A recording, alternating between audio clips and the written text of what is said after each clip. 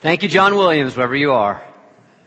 I want to start us out in that Close Encounters kind of way this morning. Now, I recognize in the 4 years I'm doing spiritual cinema during the summer, I've only done one Spielberg film, and that was kind of shocking to me, and it was a really lame Spielberg film. It was the last Indiana Jones one, which was basically nothing more than a mass marketing campaign about baby boomers growing older and needing to hold on to what they knew. So, nothing against baby boomers or anything, but it wasn't a very, very good movie. And I thought at first, I had to do E.T., right? I mean, one of those famous movies of all time, deep spiritual resonance. And then I thought, so much has been written and so much said about that great magical story about the visitor from beyond. Is E.T. a manifestation of Jesus, of Buddha? I even read a story once critiquing it from a right-wing perspective, that because the big spaceship, when we see it at the end, and E.T. represents an alien, a foreigner, it actually looked like, this reviewer said, it looked like the Kremlin. And so E.T. was nothing but a big left-wing apology to try to normalize relationships between the U.S. and the Soviet Union at the height of the Cold War.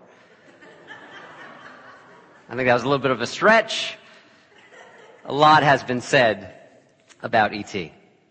And actually this week another resonance came up for me around E.T. This past week my grandmother passed away. She was 91 years old, Pearl Sherman.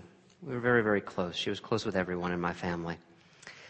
And in the midst of the celebration of her life and also the sadness that she had gone, I remembered a funny story from when I was 12, and I wanted complete distance from my grandmother. My mother, we'd just gone to see E.T. on Cape Cod during the summer in Harwichport, Massachusetts. And I liked the movie. What I couldn't stand is how much it made my grandmother and my mother just blubber. I mean, they were just walking out of the movie theater, tears and holding each other and loving it so much. I remember they were in the car on the drive back home, and I said, shut up, it's enough already, Complete preteen freak out, compose yourselves. And they would calm down for a second, and they'd say, I'll be right here. They would repeat the line from it, and they would start crying again, and just years later, I can appreciate that for all its wonderfulness and for the authentic emotion that my mom and my grandmother felt. The thing with E.T. is that it is very much a magical movie. It's a magical movie about kids, by and large, about their perspective on the world. And the reason I want to do Close Encounters is because it's slightly different. It's a magical movie about adults' perspectives upon the world. Close Encounters is about adults who have lost, seemingly, that childlike ability to wake up, to be in touch with life, to feel deep resonance for things. And indeed, this is a theme all throughout Close Encounters. At one point, one character says to another, when they're just about to meet the aliens, the people responsible, the creatures responsible for all these amazing things that are happening, this is like Halloween for grown-ups. At another point, another character said, this is the first day of school, fellas. It has this sense of adults learning to wake up again, get back in touch with the things that are so important and make us feel deep resonance, a sense of real connection in life. And actually, my favorite Spielberg moment about resonance is probably in his most important film. Perhaps you remember it if you were able to sit through, and it wasn't easy to sit through, Schindler's List. The moment when Oskar Schindler goes from just war profiteer and someone who is happy to sit content on the sidelines while tragedy and evil is happening all around him. He sits up high on a hillside while a Jewish ghetto is being cleared, is being ethnically cleansed. And he sits up literally on his high horse, surveying what he is about to plunder, the spoils that he will get. And he sees a 3 or 4-year-old girl. You remember this scene? In a red dress. And something about that red dress. I mean, there is misery and suffering going on all around, but something about seeing this little girl going from house to house, having lost her parents, a similar thing in so many Spielberg movies, lost children trying to find their way home. Something in that little girl in that red dress awakens him. It awakens his moral imagination. It awakens his compassion. It says that he can no longer just sit idly on the sidelines. He will enter with his best self and do the most that he can. He experiences a moment of resonance, of true belonging to life, something that stirs his soul and calls him indeed to a new life, a risky life. The experience of resonance, of feeling a deep connection, is what Close Encounters is all about. It's about the place, as we heard just right here, right now, from Harry's fingers, the place where sound and soul meet and people awaken. Now, resonance does not have to be a sound. It can be a sight. It can be a relationship. It can be experience. Whatever it is for us, Close Encounters ask the question to all of us. That's the spiritual meaning of the movie. Will we stay honest to it? Or will we just say, okay, that was a unique experience. That was a great thing. That was cool. And then we'll just go on about our lives as if they were just normal. We will in time forget. The characters in Close Encounters do not forget. They move out of their lives from places, various places of dissonance, of disharmony, of not belonging, of alienation, into deeper, deeper, deeper connection with life. The movie, as perhaps many of you know, and how many of you have seen it, by the way? I figured it did earn $300 million, so I figured it was a good bet that most of you would have seen it. You know, it's about strange happenings all throughout the world. UFOs, unidentified flying objects, giving particular people in particular locales particular experiences, saying something unusual is happening here. I like particularly that alongside our mission here at Wellsprings, the way that they can tell visitors have visited is that they are charged full. Electromagnetism goes absolutely haywire. Something is happening. And there are three main sets of characters in the movie. There's the Richard Dreyfuss character who works for the electric company, decides that he is going to follow these aliens, gets fired, loses so much in his life. There is Melinda Dillon and her son, little 3-year-old son Barry, who are separated and then ultimately united. And there's the great French director François Truffaut, who plays the sort of alien hunter, but not in a negative way, the scientist going all throughout the world trying to see what is going on here. All three sets of these people, their lives are disrupted. Something is happening, and they're going to pay attention to it. They're not just going to pretend that life is going on as normal. This is one of the paradoxes of spiritual experience, of the depth of what awakens us, which is that it can be incredibly discomforting and it also can be absolutely confirming of our deepest selves at exactly the same time. Rudolf Otto, who was a professor and scholar of religious experience, you don't have to remember the Latin at all, you won't anyway, but he called it mysterium tremendum and mysterium fascinans. It wakes us up by shaking us. There's a great old Sam Cooke and the Soul Stirrers song in which they said, there's a line that said, it causes me to tremble. This spiritual encounter, it causes me to tremble, to wake up and to stay awake. So it's scary sometimes to have an experience that alters our consciousness, that lets us see the world in different ways than we have before. But it's not just all fear. Because at the same time, this kind of experience is compelling. To feel that we have just pulled back the label a little bit on our lives and that we are invited to go deeper. Called to become something that we are not yet. I don't believe there is any authentic spiritual path, not just a spiritual experience, but a spiritual path, a spiritual life that doesn't have seams. It is not seamless. I think the call in the spiritual life very often is to enter the places of the gaps, live in the places in between, what the psychologists call the liminal places. Live into those places. Don't be afraid of them. Recognize that we build faith. We don't have faith. We build faith through living through those liminal places. Because we know at those times we cannot control them. We can do something even better. We can respond. We can find those places of resonance and allow ourselves to be led. Emerson, our great teacher, who in many ways was an egocentric kind of person. He also said in a moment of incredible insight, he said, faith makes us, we don't make it. That's what happens in those moments when we feel resonance and choose to follow it into a deeper and different life. Richard Dreyfuss says 3, 4, 5 times in Close Encounters of the Third Kind. He says, this is important. This means something. This is important. This means something because he doesn't get a lot of validation from the people in his life. It's almost as if he needs to repeat this to himself to say, I am going to continue here. I'm going to continue to walk my path even with my doubts. Only immature faith is scared of doubt. Real deep faith invites it, sees it as a clarifying agent so that we can more fully understand exactly what we believe, not to be afraid of it, but to go into it. Upending normal consciousness is scary. It is also the deepest invitation that we can get to grow.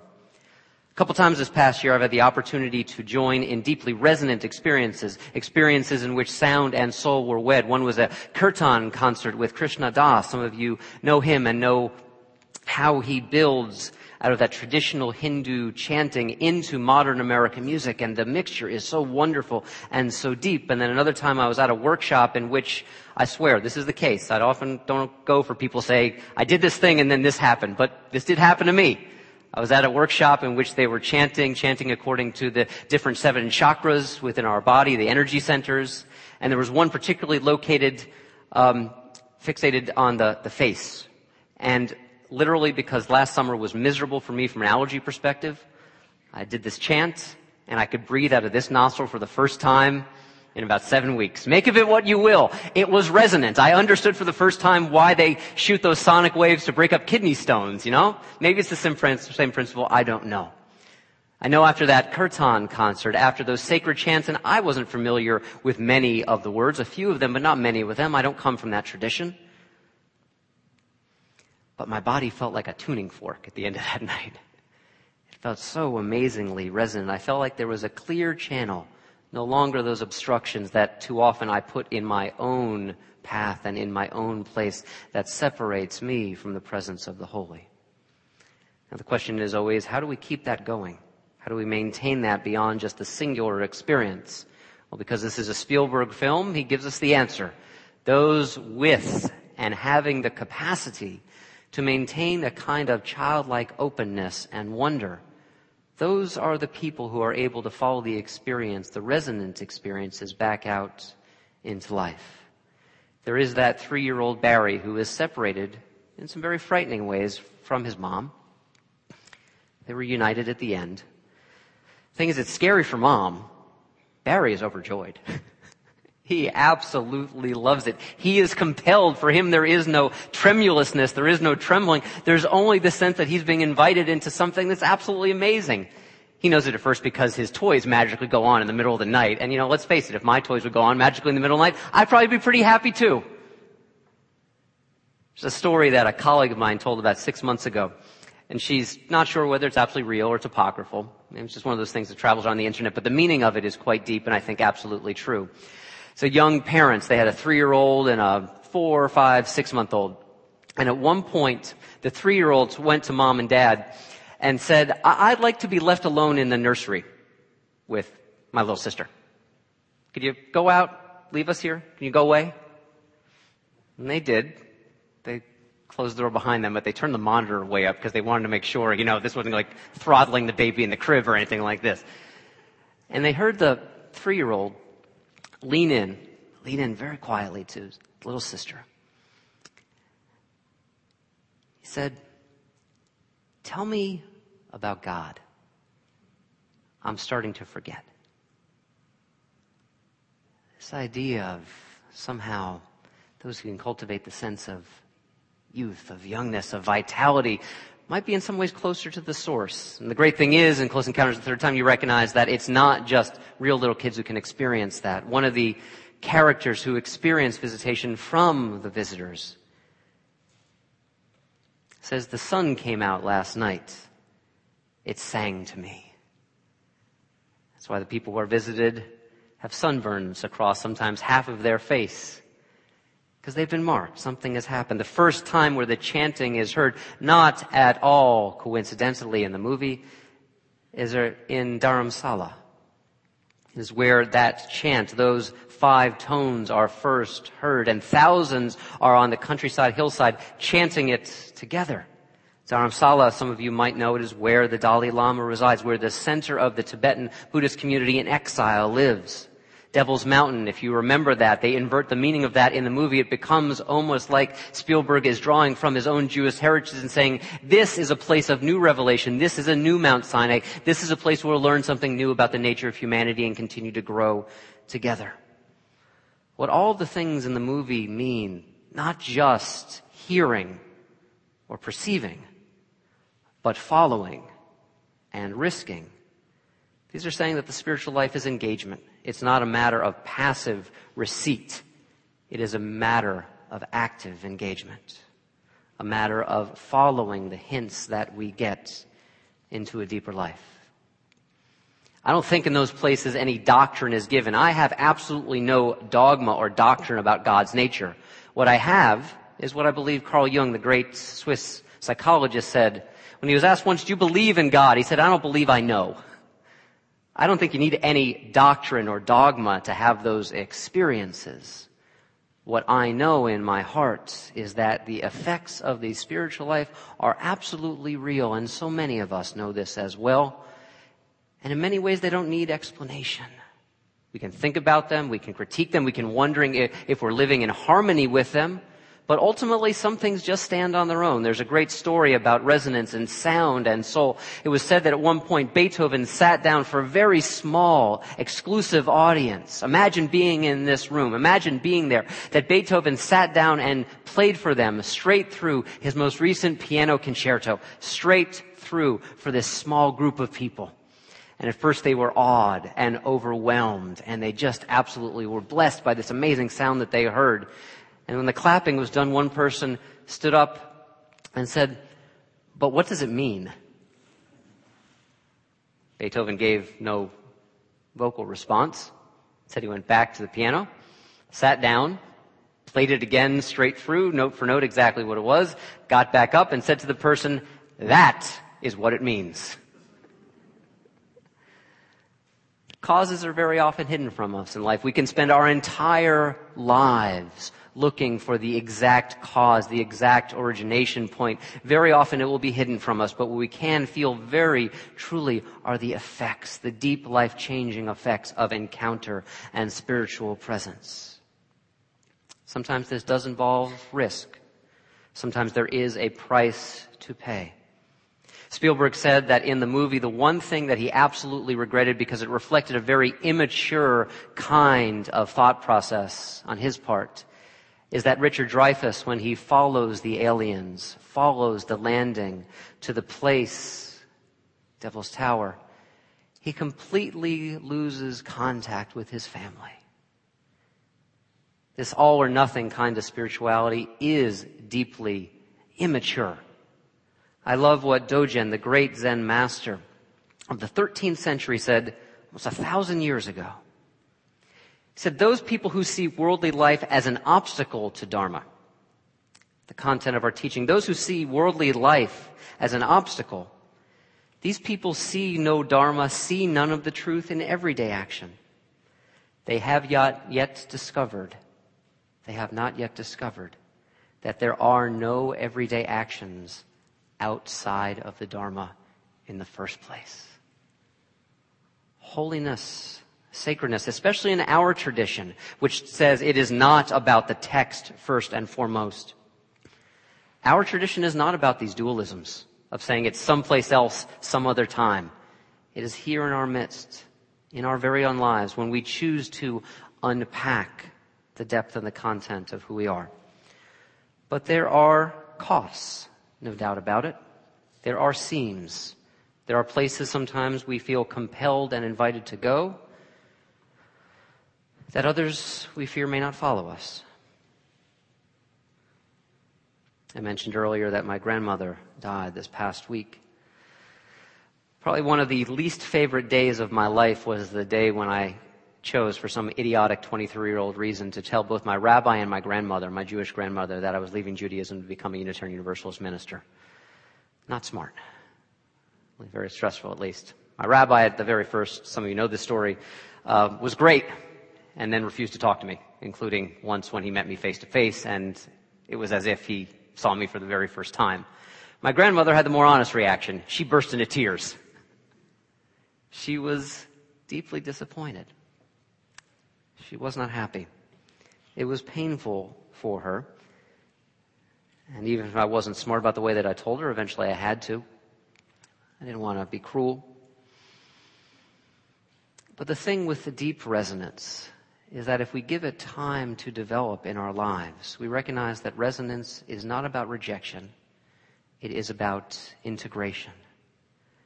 Gathering all the pieces of our life together to form that beautiful whole. Resonance requires persistence and presence. If in that moment with my grandmother I would have said, or she would have said, that's it, we're done, we're disappointed in each other, that's all there is, that would have been the end. But together we talked about it a lot. And we found our way to the other side. She came to my ordination, she came to preach, she came to see me preach multiple times when I lived close to her in Connecticut. In time, there was integration of our paths again, not rejection. It's the true sign of resonance. Resonance requires us to keep an open heart. In our 2.0 Listening to Our Lives class, we use a story on the last day that some of you know. It's from Anne Lamott. It's called Into Thin Mud. And she tells a story about a time in her life when everything has fallen apart. Her child is sick and she has no money, and the relationship that she was in, it ended, and things just absolutely seemed that they could not get any worse until her car broke down as well.